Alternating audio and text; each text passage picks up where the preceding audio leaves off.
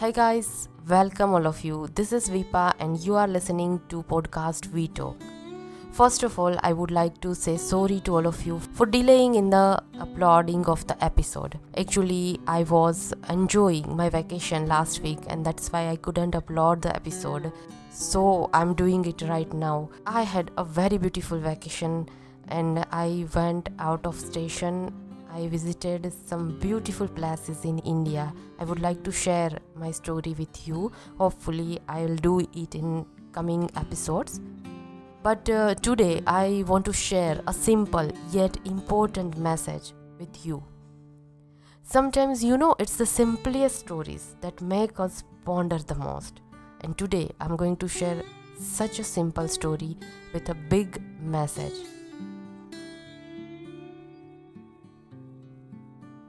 One day, a professor entered his classroom and asked his students to prepare for a surprise test. They all waited anxiously at the desk for the exam to begin. The professor handed out the exams with the text facing down, as usual. Once he had handed them all out, he asked the class to turn over the papers. To everyone's surprise, there were no questions. Just a black dot in the center of the sheet of paper. The professor, seeing the expression on everyone's faces, told them the following. I want you to write about what you see there. The students got confused but started on this inexplicable task.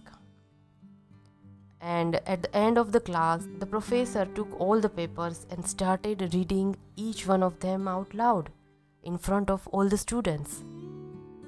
All of them, with no exception, defined the black dot, trying to explain its position in the center of the sheet. After all had been read, the classroom silent, and then the professor started to explain. He said, I am not going to grade you on this. I just wanted to give you something to think about. No one wrote about the white part of the paper. Everyone focused on the black dot, and the same happens in our lives. We also tend to look at our lives in a very much the same way. We have our health, enough food to eat, a job that pays the bills and allows us some leisure activities, but we don't focus on that. We don't appreciate that. Instead, we concentrate on the tiny black dots, the 10% in our lives that we don't like, or on the things we wish we could change. By concentrating on the 10% that represents our problems or things we don't like, we develop a negative attitude and feel lousy. Plus, there is a universal principle that comes into play. We attract what we think about most. Just think about your life.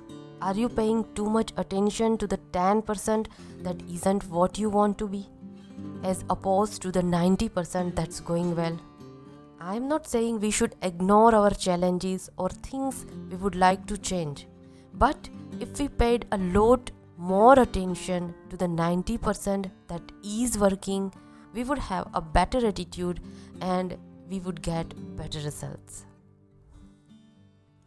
When it comes to your job, do you concentrate on all the positive aspects of your position, or do you gripe about your salary and your co-workers, or the fact that someone else got the promotion you wanted?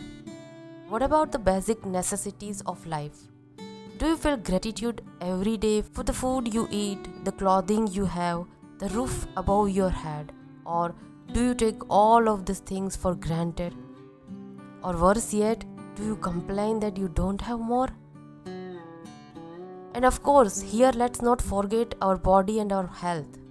How much time do you spend thinking about what is working? Make no mistake about that, our body is a miracle. There is nothing ho-hum about your body and its day-to-day operation. Albert Einstein once said that there are two ways to live your life. One way is as though nothing is a miracle, and the other way is as though everything is a miracle. Most of us walk around with a ho-hum attitude about the miracle of our bodies. We treat this amazing creation as if it's not a big deal. Just consider about your heart and brain.